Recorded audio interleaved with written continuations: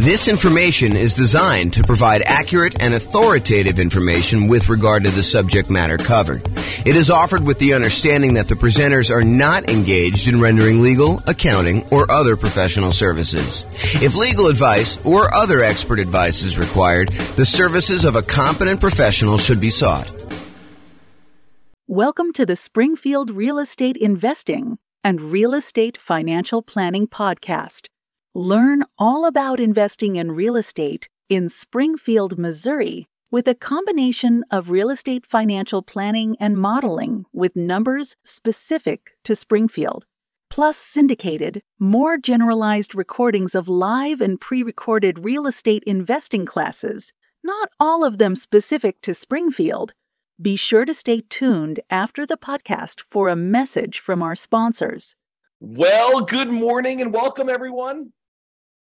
I am James Orr, and I'm super excited about this morning's class. I don't know why, but I've been anticipating this one for a little while.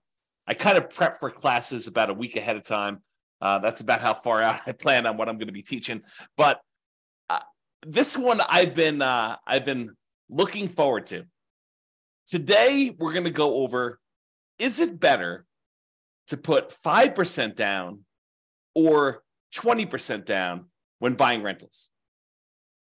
And I know some of you are like, James, this is a stupid class. It's obviously better to put 5% down. And the other half of you are like, I thought he was going to say 20% down because I think that is true. It's this really interesting phenomenon where I don't know if this is an actual psychological principle, but I believe it is an actual psychological principle. And this is the principle. You have a belief, and maybe you're an expert at your own local real estate market, and you've done this math before. You've actually gone through and said, what if I put 5% down and I bought properties for the next, 20 years or so in my local real estate market? Or what if I put 20% down and I bought properties for the next, 20 years or so in my local real estate market? And you prove to yourself conclusively that it is better to do one or the other. The challenge is, it is not universally true. And that is what we are going to find out today as we go through the class. Is it better to put 5% down or 20% down when buying rental properties? That some of this is market dependent. And in case you're already trying to jump to the punchline and say, oh, it's obvious, this one strategy works better in less expensive real estate markets, and this other strategy works better in more expensive real estate markets, I will tell you that is not true. Oh my gosh, that's why this class is amazing. So I'm super excited. Let's jump right into it because I got a lot to cover.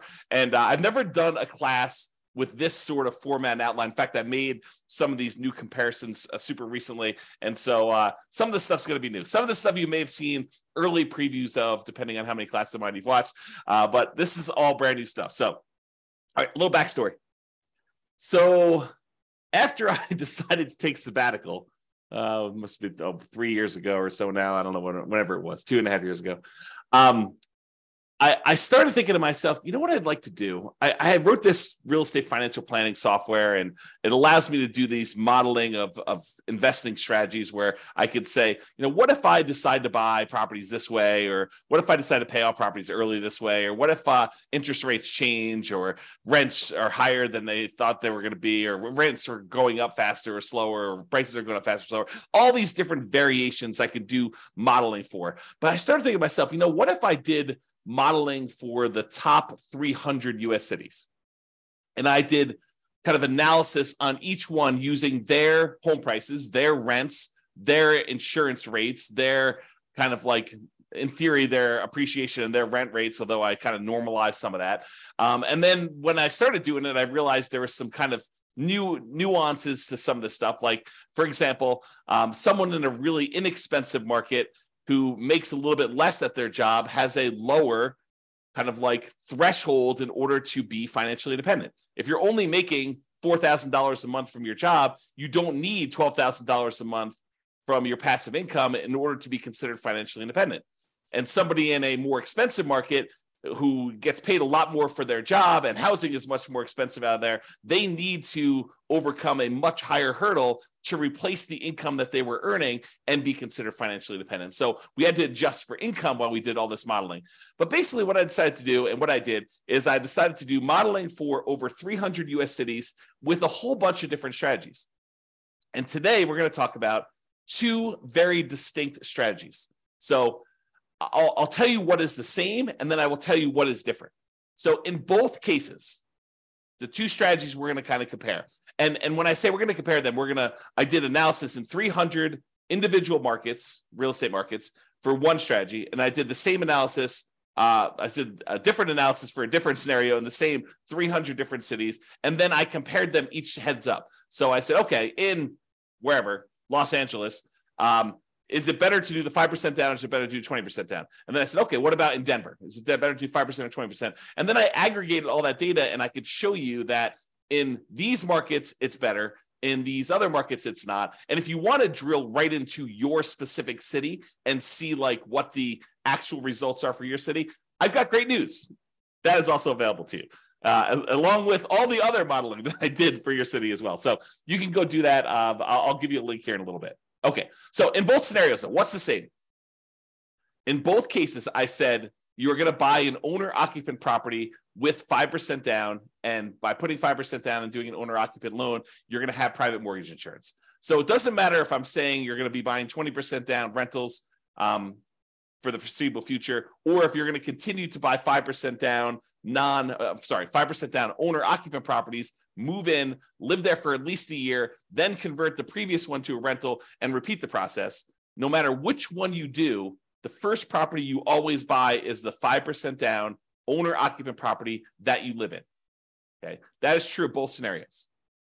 Then you buy the next property when you've saved up enough for a down payment, plus 6 months of reserves, and the 6 months of reserves apply to both personal expenses and the reserves on all other properties.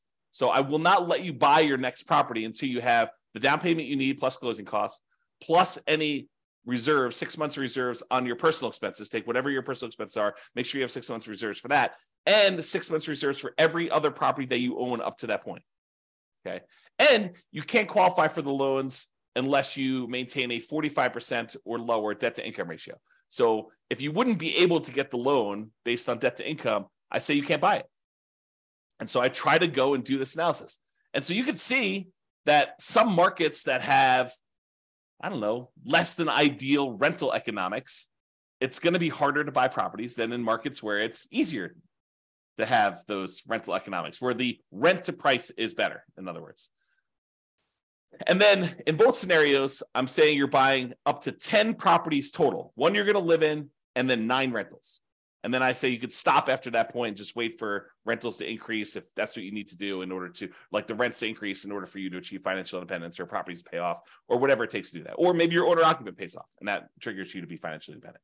Okay, so that's like what is true for both scenarios. Now I break it down into two different cases. Number one, where we do the nomad strategy, which is buying a property as an owner-occupant, usually with a low down payment with a slightly better interest rate. You move into the property, you live there for at least a year. It's a requirement of the lender. When you get the loan that says you're going to be an owner occupant, you sign something that says you're going to live there for a year. And if you don't, it's loan fraud. So don't try to say, oh, James, I'm going to solve or you have to live in the property for a year. You just say you're going to move in and you don't. No, that's loan fraud. You don't do that. So you put 5% down, you move into the property, you live there for at least a year or until you qualify in the other terms, having the down payment and the reserves and the DTI.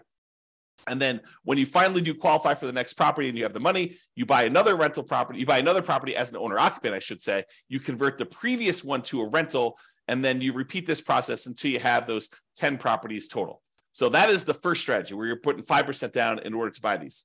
And then the other strategy is that we're going to compare it to is buying 20% down rental. So we do the first one, owner occupant, you buy 5% down, you live there, but then you're saving up. It takes you probably a little longer to save up because you have to save up 20% down plus 6 months of reserves, plus your 45% debt to income ratio. So it might take you a little longer to save that up, but in theory, at least, your cash flow is better by putting 20% down because you're borrowing less, although the interest rate's slightly better on the 5% down. So it's closer than you think in a lot of cases. But then you wait to do that. Then you have 20% down payment and you buy the next rental when you have the next 20% down payment, and you don't move into any of those properties. You live in the same property from the beginning. So there's another weird thing that's going on here. And I don't know if I want to like throw a monkey wrench into this whole thing or not, but so this is an interesting phenomenon. And I'm still on the fence as to whether or not I want to go here. I will go here because I'm not driving. So I might as well go there, right? Okay, here we go. So this is the interesting thing that happens. If you think about what it takes to be financially independent. In fact, let me cover this when I go over financial independence, which is on the next slide. In the meantime, there's a link on here for those that are watching the video, realestatefinancialplanner.com/model. Allows you to see all the different modeling I did in 300 cities. And there's a specific page where I compare doing this nomad strategy, which is to buying the 5% down ones, to buying 20% down. So you can see the link on there if you want to go do it. All right, so I'm going to I will remind myself to go over this little interesting quirk thing related to being financially independent and how it could be slightly different in the two different strategies. But let's say this. So one of the things we're going to talk about today is whether or not one strategy gets you to financial independence faster than another strategy. So in order to do that, I need to tell you what being financially independent means mathematically. And so this is my little graphic for showing you kind of, what it means to be financially independent. And really what it comes down to is there's 5 sources of income that counts towards you being financially independent. And for us, being financially independent means replacing the income that the person made in that particular city, working their job, but now with income from their investments. Okay. So there's 5 sources. Number one source is any net positive cash flow from rental properties. This is the cash flow after all of your expenses. So all the income from the rental properties, rent, and anything else you have. If you had laundry income or rent from a garage that you were renting out, or an RV space that you rented out that you were getting some extra cash flow from, or anything like that, or all the income coming in from the rental property minus all the expenses, including vacancy, the principal and interest on the loan, any taxes, PMI, if you've got PMI, private mortgage insurance, any type of insurance payment on the property, any maintenance, any management on the property, all of those are expenses. So the difference between all of the income and all the expenses is your net positive cash flow. That contributes toward whether or not you are financially independent. That net positive cash flow number, if that exceeds how much you are making from your job, then you're financially independent. I assume you quit your job and you can go on from there. So that's kind of like the trigger for that. So that is one of 5 sources. So that source, plus if you happen to have any extra money invested outside of the rental properties, like anything invested in stocks or bonds, or if you are making hard money loans as a hard money lender yourself, any money that you have outside of the equity in your properties, as an example, that you have invested in these things like stocks, bonds, loans as a lender, or whatever else you've got going on there, times a yearly safe withdrawal rate. If you remember the Trinity study or the 4% rule, if you've heard of that, any money that you have invested times this 4% rule, that would also count towards you being financially independent. So let's say hypothetically, you never get to the point where you qualify with a 45% debt to income ratio and you end up with this big pile of money. Well, the pile of money still counts towards you being financially independent. It just counts in a different way. So while you're waiting to buy the next property, if you save up $1 million, which I don't think happens in this case, we have to go look at each individual city to verify that. But if you saved up $1 million and we use that 4% safe withdrawal rate, then $40,000 per year would be generated by that $1 million invested in stocks or bonds or loans or whatever you're doing with it. And then that would count towards you being financially independent, even if you were not buying rental properties as quickly as you would hope, because you're limited by something. In this case, it probably wouldn't be the money, the down payment or the reserves, but it probably would be the debt to income ratio if this were to happen. Or maybe you buy your 10 rental properties and your 10 rental properties don't quite get you to where you need to be because the cash flow on them happens to be not ideal in your marketplace. And so maybe you have negative cash flow or slightly positive cash flow on those. And then you're saving your money elsewhere from your job because you're continuing to put it away and investing in whatever it is, the stock market. And then that would count towards your being financially independent as well. So number one, net positive cash flow from rental properties plus number 2, invested assets times the safe withdrawal rate. And then there's 3 other sources of passive income that I kind of count. If you get to the point where the person is over 65, you could get Social Security, and your Social Security payments would count towards you being financially independent. Or if you bought any annuities, which in this modeling, I did no annuities at all. So if you had annuities, though, those would count towards you being financially independent. And number 5, if you had a pension from your job, that would count towards you being financially independent. But for our modeling, it's primarily going to be number 1 and number 2, that net positive cash flow and any money you have invested at a safe withdrawal rate. Okay. So that is financial independence. Now, I'm going to talk to you about something else. So here's the interesting thing. Imagine for a minute that you're making $10,000 a month from your job. And so your criteria for being financially independent is now $10,000 a month.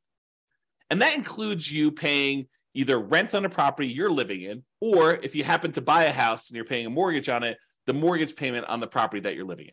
Because in order for you to kind of maintain your lifestyle in retirement, you need to have that mortgage payment that for the property you're renting and living in yourself, or the mortgage payments. Did I say mortgage payment? The rent you're paying on the property that you're renting and living in yourself, or the mortgage payment on the property that you bought and you're living in. But what happens when you finally get to the point where the property that you bought is paid off and you no longer have a mortgage payment? You no longer need the $10,000 a month that you were making at your job, because now the mortgage is paid off and you don't need to make that whatever your mortgage payment number was. Let's call it $2,000. So before, all of your expenses, taxes, your insurance on your car, your health insurance, your food costs, all your entertainment costs, any car payments you have, any car maintenance you have, any gym memberships, any Netflix subscriptions, like all the stuff that you'd have to pay, including your housing and everything else in there, might have equaled about $10,000 while you're working, plus some savings. In this case, when your house gets paid off and you no longer have a mortgage payment, the amount you need drops from $10,000 a month to $8,000 a month, as an example, because you no longer have that $2,000 a month mortgage payment. So now the threshold for you to be considered financially independent has dropped. Why do I bring this to your attention? I do the calculation this way, by the way. So, and you could toggle it on and off. If you're like, I don't like the way you do that calculation. If you were running the software yourself, you could say, do reduce the threshold for being financially independent by the mortgage amount when their mortgage gets paid off, or do not, don't adjust this automatically. But I do adjust it in the modeling I'm doing. So why am I even telling you this? Why is it important? It's important because the 2 different strategies are very different in how this comes into play. So when you're doing the nomad strategy and you're buying a property with 5% down, you're moving in there, you're living there for a year, and then you're converting that property to a rental when you buy the next one, the owner-occupant property is a year later. And when you do it again, you keep moving that year out that you buy your next owner-occupant property. So imagine you could do this in 10 years where you had enough money saved up and you're able to acquire the properties where you're able to do this in 10 years. Well, when does your mortgage get paid off when you do the nomad strategy? Well, unless you're making extra mortgage payments toward this property, the soonest it could be paid off is it takes you 10 years to acquire all the properties. And then that last one you're living in is a 30-year mortgage. So the soonest you could expect your mortgage to be paid off is 40 years. The 10 years where you acquired the 10 properties, but the last one is the one you moved into. And that's the one you're waiting to get paid off, because then you no longer have a mortgage on the property you're living in. So the soonest it could happen is 40 years. That's not true with the 20% down model, because the one that we live in with the 20% model is the first one we bought. So the soonest you could have a paid off mortgage in the first one is actually 30 years later. And this may come into play. If we don't quite have enough, if we're getting really, really close, but we don't quite have enough, maybe the reason why the one with 20% down becomes financially independent earlier is because their mortgage gets paid off, and then their threshold to be considered financially independent drops a little bit by whatever that mortgage payment was. And so that may move them over the edge and may bump them up. And we may see that in the data. Okay. So now that I've got off on a tangent, let's talk about some of the other assumptions. So I think I talked a little bit about this, but I'll cover them all just to make sure I cover them. So each city's modeling uses that city's median home prices and estimated rents on those properties. So I didn't go pick a specific property, and I didn't go pick this amazing deal that you could only get once every 15 years in that city. What I did is I said, look, what's the median home price there? And let's start sort of there. I don't want to be buying the absolute cheapest stuff on the market. That's kind of silly. I don't want to be buying the most expensive stuff on the market. So let's sort of pick the median most price of houses out there. And as soon as I tell you this, some of you are like, that's ridiculous. That's a ridiculous assumption for you to go use a median home price and estimate rents. I never am buying the median home price as an investment in that marketplace. And I would agree with you. I would say to you, I think that's true for a lot of folks. And so our modeling is sort of like a baseline for how this city might do. You should expect to pick better properties that are probably a little bit lower than the median and that have really good price to rent ratios. So it should improve from here. This is sort of like if you did this and you didn't do it amazingly well, as kind of a starting point. And I do other modeling where I say, look, we're going to buy, 10% discount from the median. And I'll probably do some additional modeling where we do even more distinctions about doing that. And we apply some of the 88 strategies to improve cash flow in order to improve on that. So on all these models that I did not apply any of the 88 strategies we have to improve cash flow on these. So these are not like optimized plans. They're sort of like baseline, doing the median, doing what a typical rent might be on a median price property, which may not be ideal. I grant you that. Okay. The next assumption, the job income does vary based on the city. We don't assume that someone living in Los Angeles earns the same as someone living in Mobile, Alabama. We just don't do it because it's not reality. Most people getting jobs in Los Angeles are going to have a higher wage than someone living in Mobile, and the properties are more expensive in Los Angeles than they are in Mobile, and so they really do need that to be able to qualify. So the job income varies based on them being able to afford a property in that marketplace. I say, look, you need to have the same income in order to be able to qualify for a loan. Otherwise, there may be cities where I say they're making $10,000 a month, but $10,000 isn't enough to qualify to even buy a median property ever. So I limited that by saying the income you need says that you can qualify for a property, okay? Which means now that they need to replace that income in order to be financially independent. So because I gave them the boost to have a higher income to be able to afford to buy a property, now I say you got to actually meet that threshold in order to be considered financially independent. So cities that have higher income also need more passive income, more investment income, more rental income to be considered financially independent, in case I was not clear about that. And we assume, the other assumption we have, is we assume that everyone starts with just enough money in down payment to buy that 5% down owner-occupant property with closing costs, which I assume to be 7% of the price of properties in their marketplace with a minimum of $10K. So if your market happens to be really, really inexpensive, where that would have been less than $10,000, I said never go below $10K. Everyone got at least $10,000. In markets where it's much more expensive to buy a property, those guys get an advantage of having a little bit saved up to be able to buy that first owner-occupant property with 7% of the price of properties in that marketplace, the median price of properties in the marketplace, as savings to start with, plus which means it's 5% down plus some closing cost money. And then interest rates are, as of right now, 6.5% for owner-occupant purchases with 5% down, plus a separate PMI, and 7% for non-owner-occupant 20% down purchases with no PMI. So I do penalize non-owner-occupant loans, which is the reality. So if you were going to go get an owner-occupant loan with 5% down, you'd be paying about 6.5 in our marketplace, a little bit higher, a little bit less, depending on when you time it. And I will change this over time and rerun the analysis. And then the non-owner-occupant guys are paying 7% for the 20% down, and they do not have PMI.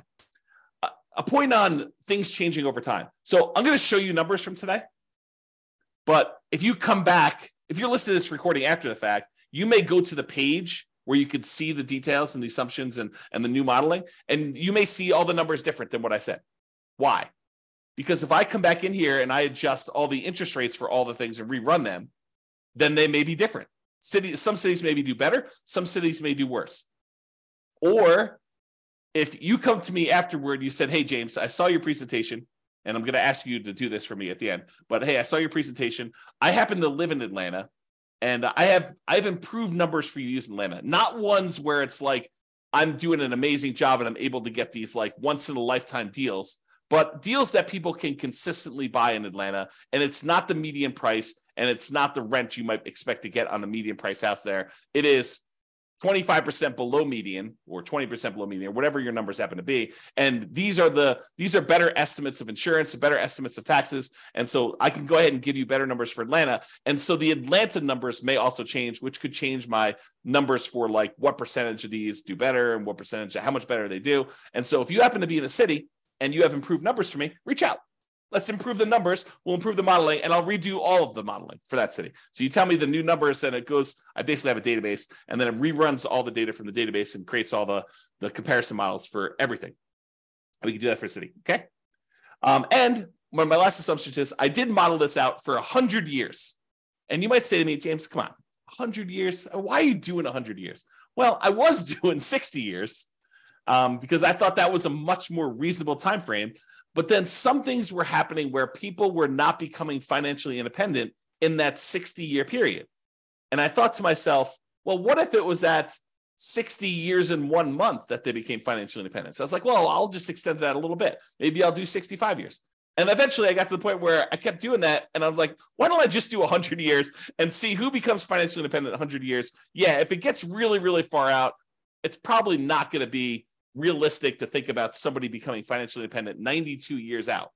But I do run it that far out so that you could see what happens as an example. Okay. Now, if you want to see all the details of what I'm talking about, if you go to realestatefinancialplanner.com/model, you can either pick from a whole list of comparisons. What's better? 5% down, 20% down, which is what we're doing here, or 20% down versus 25% down, or, paying PMI up front versus not paying, hiring a property manager versus not hiring a property manager. So there's all these different kind of comparisons I'm doing on there, or pick your specific city and drill down into all the different modeling I did for your specific city. You can do that. Go to realestatefinancialplanner.com/model and you can see that. Now, I have to warn you, I sometimes wonder if I should lock down this analysis and make it only for clients. Right now, it's all open, but there may be a point in the future where I lock it down and I say, look, doing this modeling, the people that are supporting us financially, maybe I should reward them with some extra stuff. And so that may change in the future. As of right now, it's completely open. All right, with that being said, let's jump right into the data. So there's primarily two things I'm going to be looking at. Although I do look at some other things like risk too, which is fascinating. Like certain strategies, they may be faster, they may give you a higher net worth, but they're riskier, and you may not want that extra level of risk, which totally fascinating subject. Might have to do some deep dives on that. All right, so the two primary ones I'm going to discuss, though, two primary measuring metrics, the kind of things I want to measure here are how fast they get to financial independence, how fast they are, the passive income they've got coming in from the rental properties and any money they've invested times the safe withdrawal rate, or any of those other passive incomes like annuities, Social Security, or pensions. Like how fast do those get them to the point where it replaces their income? And secondly, net worth. Because you may say, look, I didn't technically get to financial independence, but after 50 years, I have $14 million in net worth. I can live off that. I may be dipping in more than the 4% safe withdrawal rate, and maybe my cash flow from rental properties wasn't good enough, but I could just sell the rentals, take all the money and do that, which leads me to another comment about this. I am not doing any optimization. There are strategies where you buy more properties than you need and you sell off some of them to pay off the remaining to improve your cash flow enough where that will trigger you being financially independent. I did not do that here. And that is a legit strategy for doing this. Or there are some strategies where you buy enough rental properties where eventually you get to the point where the equity in the properties, after all your expenses selling them, could be sold, invested in something like stock market and use a 4% safe withdrawal rate, and that would trigger you being financially independent. Or maybe taking some of the extra cash you have on the sideline and paying down the mortgages that you have, paying them off, using that money, and that might trigger you being financially independent faster than these ones. This is sort of like plain vanilla versions of 5% down nomad or 20% down non-owner occupant. So with these plain vanilla versions, that's what we're covering today. All the additional modeling I do later, where I talk about, should you do this versus this, and how much difference does that make? We're going to go over all that over time, not today, but that will be addressed and discussed, and we'll kind of get there. Okay, so I told you there were two things we're measuring: when financial independence was achieved, and I usually measure that in months, and then your net worth, which I measure in dollars. So let's jump into it. In the baseline nomad model, which is putting 5% down, 17 of those did not technically achieve financial independence in that 100-year period. But they still had significant net worth. But 17 of the 300, I think there's 305, but it's just over 300 U.S. cities. So 17 out of the 300 or so that we have there never technically achieved financial independence. They have significant net worth, but they didn't achieve financial independence. In the 20% down group, of all the analysis we did for the 20% down group, 22 of those didn't achieve financial independence in that 100-year period. Again, they had significant net worth as well, but there were a certain number that just never quite got there. Rough markets where it's really hard to make rental properties work. So, a little bit less than, I guess it's probably about 5%, a little bit more than 5% or so. If you think about it as a percentage of the 300 cities, it was really, really hard to make the economics work in that marketplace. Now, as another side note, the people buying 20% down non-owner occupant properties, they could have just as easily said, look, I'm saving up my money. Why don't I go buy rentals in a property where the economics do make sense? I could have bought properties in a property where cash flow made a lot more sense than buying in the market where it's really, really hard to make cash flow. I didn't model that, but that's a reality, right? You can't quite do that with the nomad strategy because you're putting 5% down and you're moving into the properties and living there. Unless you plan on living in the other city, you're not going to be able to do it remotely, right? But the 20% down one, you could have, okay? There were 17 cities where both of them never achieved financial independence. So all 17 of the ones where nomad didn't work, it didn't work for 20% down either. And then in addition to that, there were 5 more with the 20% down where that didn't work.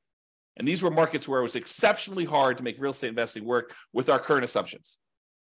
Remember, not doing amazing stuff, not doing 88 strategies to improve cash flow, not doing any of that stuff. So this is sort of like the baseline sort of, not worst case scenario, but like medium sort of case scenario where I'm not really trying that hard in order to make this work. Okay, so here's the numbers though.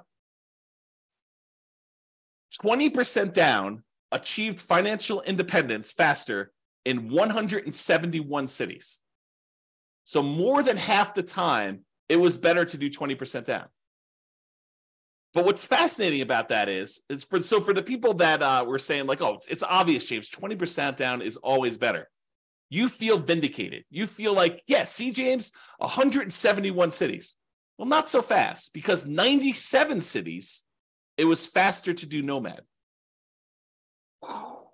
Mind exploded, because it's crazy to think about this. There are some cities where you would be better off doing 20% down, and there are some cities where you would have been better off doing the nomad strategy in order to achieve financial independence faster. And in 37 cities, it didn't make any difference at all. It was exactly the same amount of time, whether you did 20% down or 5% down. So in 37 cases, it didn't matter. You could have chose whatever you want to. So about 10% of the time, a little bit more than 10% of the time, it didn't matter which one you choose. Pick either one you want. But in 171 cities, a little bit more than half the time, you would have been better off doing 20% down. In about a third of the cases, you would have been better off doing nomad. That's crazy. That's really crazy, right? This is the same data broken out a different way. So the red sections show you how many of the cities achieve financial independence in this sort of time frame. So there were about 5 nomad cities where people were doing the nomad, that they achieved financial independence in less than 100 months. Only took them about 100 months to be financially independent doing the nomad strategy in that particular city, which is crazy. But there's only 5 cities like that. There were about, I don't know, whatever this is, 13 cities where it took just over 100 months, probably in the 100 to 150 months. And then there were 15 cities where it was in that, I don't know, 130 to 160, 130 months to 160 months. So about 10 years to whatever that is, 14 years, somewhere in that ballpark for doing that. And then it kind of goes down a little bit and it kind of goes up here. But there's some other stuff here. So remember what we said with the Nomad, the fastest they could actually pay off a property would be about 40 years. 40 years is about 480 months, if my math is right. And so we do see a little bump up here with some cities that could be financially independent there. And maybe some of them took a little longer than that, exactly 10 years to acquire the property. So we do see a little bump up for the Nomad ones here, where we see a larger number of them being financially independent just after that kind of like 40-year period, which we'd expect. And there were some that took a long time, but not that many. It's a relatively small number that took more than this really long time to get that. Now, the gray lines are the 20% down ones. So similarly, there were 5 ones who were putting 20% down. They achieved financial independence really, really fast. Less than probably 5 years. Their requirements weren't that hard to be financially independent doing that. And then there are a whole bunch here that kind of like increased over time, and you can see where they are. Now, just visually looking at it, it's kind of hard to do, but visually looking at it, it almost looks like 20% down shifts a little tiny bit to the left. So my gut feeling, just glancing at this and not doing any math on it, and I could be totally wrong about this, it seems as though 20% down is the tiniest bit faster, the tiniest bit shifted to the left, where we front load like however many months it takes to be financially independent. All right. Now, before, remember I asked you, like, so James, it's obvious it's the more expensive cities that are the ones where it's harder to be financially independent. And so those are the ones where it's better to do whatever strategy you think is true, right? Which I'm going to show you is probably not true, okay? So this is a chart showing you how much faster one strategy is over another. And so I'll describe what's going on here by taking like one dot here. So let's just take this dot. So in this city, because it's green means that 20% down was better by that many months. So in this dot, putting 20% down was about a little bit less than 50 months faster, a little bit more than 4 years faster to do 20% down than doing Nomad. And that is a city where the home prices are about $400,000, because this shows you how expensive the properties were in that market at the start. So the dots that are over here are expensive markets. The dots that are over here are less expensive markets. And if they're green, it means that 20% down was better by that number of months. In most cases, it's going to be less than 4 years difference. Well, 4 years faster, because this is the 50-month range. So 20% down was less than 4 years faster in most of these dots. Versus over here, where the dots are red, that means that Nomad was faster by this number of months. In this case, like, right here, this is about, 70 months faster. So in a market that was a little bit less than $250,000 properties, Nomad was about, 7 years or so faster. Seems like, whoops, I clicked on the button. And so you got to get a feel. And then these gray dots are on the zero line, where those are exactly the same. Now, if you said, it's because they're all in really expensive markets, that's why 20% down is all better, we would expect to see a whole bunch of green dots over here with expensive markets.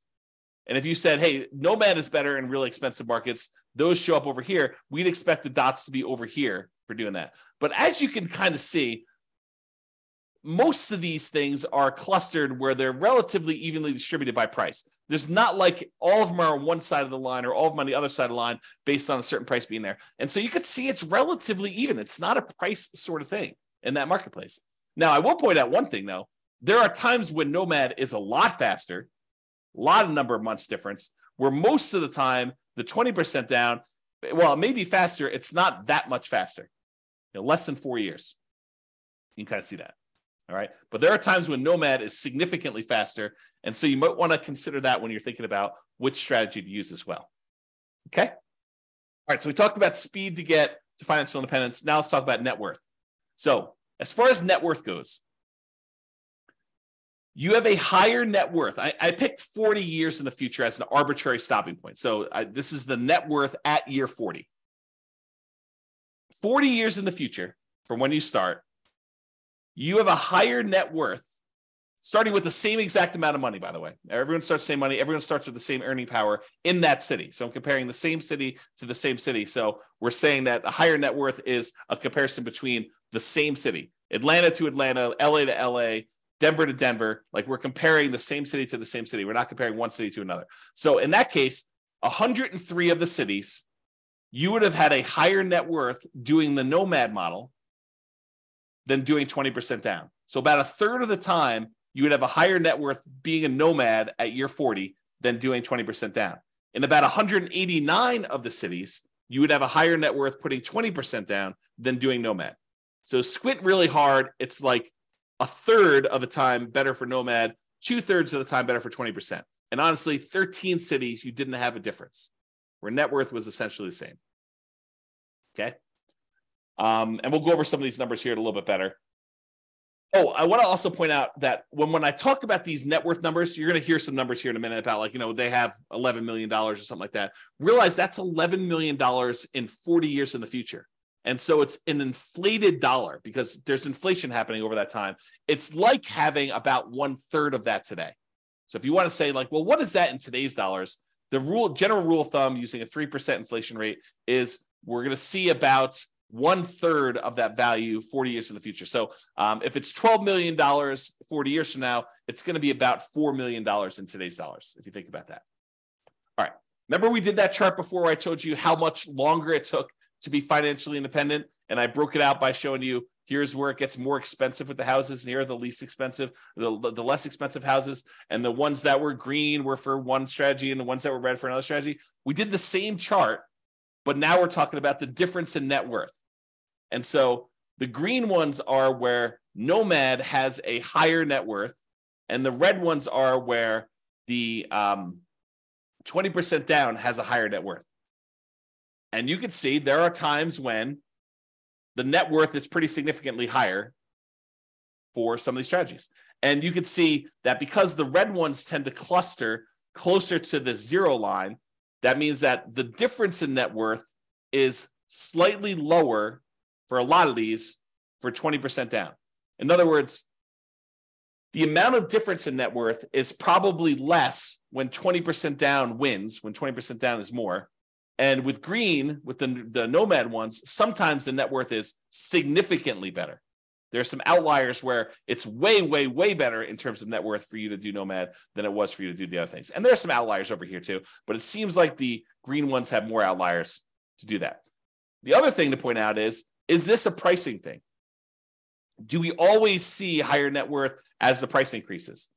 I don't think so. Maybe the 20% down has a slightly skewed thing where they have some more stuff here with higher net worth. But overall, and maybe you could say the green ones are a little bit more effective in the lower price range because they kind of show up lower. But overall, I wouldn't say it's too extreme. Just glance at the data. Okay. All right. So it is possible, even with 6 months of reserves before you buy your next property, if a property has really ugly negative cash flow and your savings rate isn't enough to supersede that, it's possible you could run out of money doing these strategies. And so there are 9 cities where you possibly run out of money doing this strategy when you're doing nomad. And there are no times when you run out of money putting 20% down. So that's super interesting. But remember, we're not doing optimized plans. We're not, and you could just as easily set aside the negative cash flow you needed to do this. I didn't model it this way, and it's why they ran out of money. But you could set aside negative cash flow, and I didn't optimize it and improve cash flow. We didn't buy better type deals to do that. So it's something we could fake, and it's not that many, right? I mean, we're talking like 9 out of 305 cities or something like that. And 296 of the cities, you did not run out of money, and it was basically there. Okay. And so if we did this in real life, we could probably get rid of these 9. But because I modeled them and I did just really, really fixed programmatic investing strategy, that's why you ran out of money. Okay. Oh, these are the ones that ran out of money and how much they ran out of money. And some of them were significant, which makes sense. If you're buying really ugly negative cash flow properties and you keep buying more of them, yeah, it's going to compound on itself and get ugly. So yeah, there's some of them that were really small. Some of them were relatively small. Some of them were medium size, and one of them was really ugly. Okay. Most of them were this gray line where they were not running out of money. Everything was the same.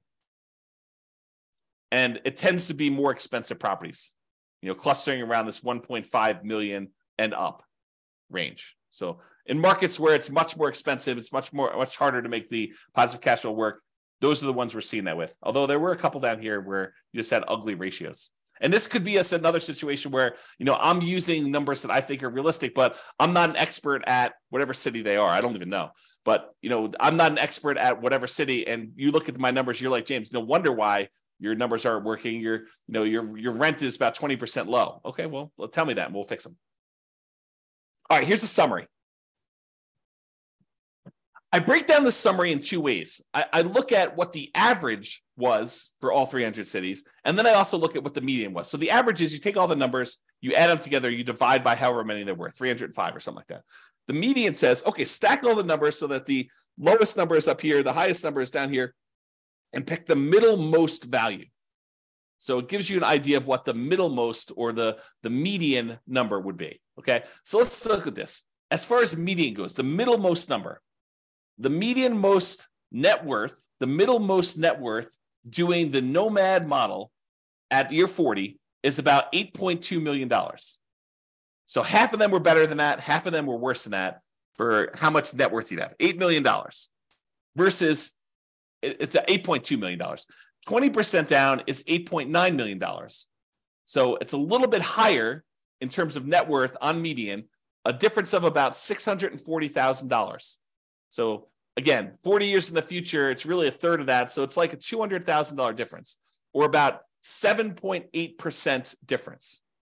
Not like nothing, but not crazy extreme either. So the difference between net worth between these two, 40 years in the future, it's about $640,000. It's like almost being a difference of $200,000 now on a $3 million-ish net worth. Yeah, not super crazy significant in my opinion. Okay, the median, as far as whether they were short on money, the typical property was not short on money, never ran out of money, and we in the median most case we bought all 10 properties in both situations. And as far as how long it took on median to achieve financial independence, for the Nomad model, the middlemost number was 529 months. Which, if anyone wants to do the math, what's 529 divided by 12? Let me use my calculator. I'll tell you a second. Let's see. Calculator. 529 divided by 12. So about 44 years on median. So half of them were better than 44 years. Half of them were worse. In terms of 20% down, 509 months divided by 12, 42 years. A difference of about 20 months. A little bit less than 2 years difference between those two for the middlemost number. Now, in terms of risk, because I'm running a little bit short on time, I'm not going to go like crazy into risk, but I will just point out to you that the Nomad model was better in half of the measures of risk, and the 20% down model was better in the other half of the measures of risk. So if you think about it, they were each risky in their own way. For example, the rent resiliency, how much rent can decline before you'd have negative cash flow, because you're only putting 5% down, you might think the Nomad one is riskier. But it turns out it's actually slightly less risky because we're measuring the risk over the entire period of time. And so you end up owning the properties a little earlier, so rents tend to increase a little bit. And so you end up getting properties where the rents are a little bit higher because you've owned them for longer. And so the rent resiliency tends to be a little bit better, a little bit safer, in other words. But we're not talking about a huge difference. In the rent resiliency over the entire period for Nomad, it's 36%. And the rent resiliency for 20% down is 33%. So the Nomad strategy is about 8.3% better, not points, but 8.3% better. So it's a little bit better, marginally better. But when you look at like debt to income, it's better from a debt to income perspective that you put 20% down because you have less debt compared to the income you have because you put more down. The Nomad strategy is much more highly leveraged. So when we measure it that way, 20% down is less risky. It's interesting, but that's kind of how it works. Like you give and take on some of these risk measures to do it. And I now point out sometimes there are strategies where it's way better to do one strategy. It's really clear. And then you got to decide, are you willing to take on that extra risk in order to have that? Okay, so we covered all the median ones. I did the same thing for averages. The average net worth for a nomad at year 40 is about $11.9 million. For 20% down, it's also about $11.9 million. The difference is in the $10,000 range. So it's about $73,000 difference in net worth. Not significant when you look at averages. It's only 0.6% difference between a 5% down strategy and a 20% down strategy when you take the averages of all the different cities. Okay.